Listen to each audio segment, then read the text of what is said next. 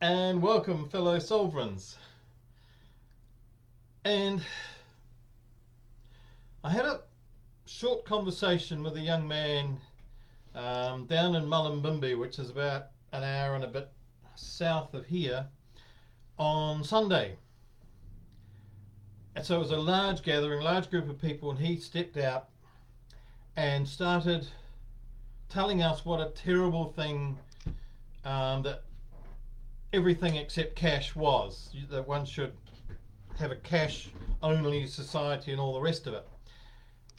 And I didn't necessarily agree or disagree, but the thing that came out was that he was so proud that he had not had a bank account for the last 10 years. I think he was probably in his early 30s, looking very ragged, holes in his jumper and woolen hat and everything, and unshaven.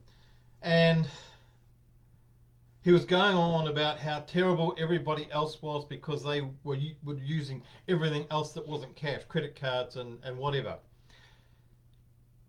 And he was proud of the fact that he had got himself locked up in jail because he was objecting to the system, and the system was getting him down. And that's the bit that I kind of hooked onto, I guess. He was blaming the system and everybody else and politicians and business people and other ignorant people who didn't know better. Why don't they do what I'm doing and I know what I'm doing? He pretty well set out to insult everybody. And I just kind of said to him, I don't know if you realize, but it's not generally a good idea to go around insulting people.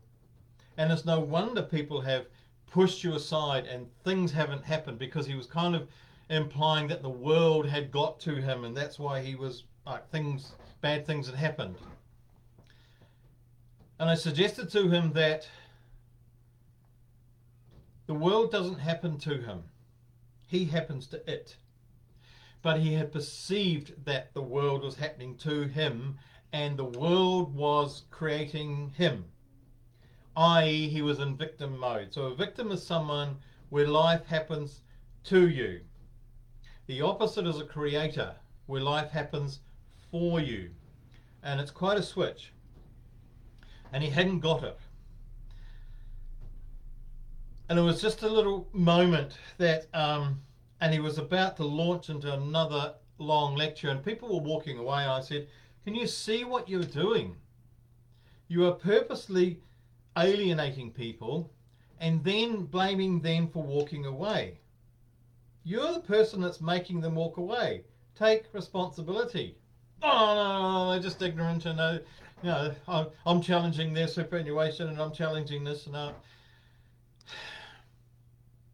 And there was no talking to him because he knew better, and everybody else was wrong, and the world was getting at him, and the fact that he wasn't successful in life, I don't know where he was living, but I don't think it was a very nice place.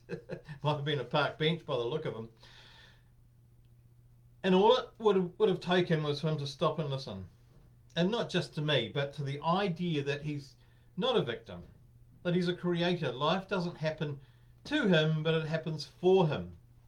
And to start taking power back. Because we all have that power to have life acting for us. And I'll probably do another one tomorrow about something that happened to me the day before that, on the Saturday.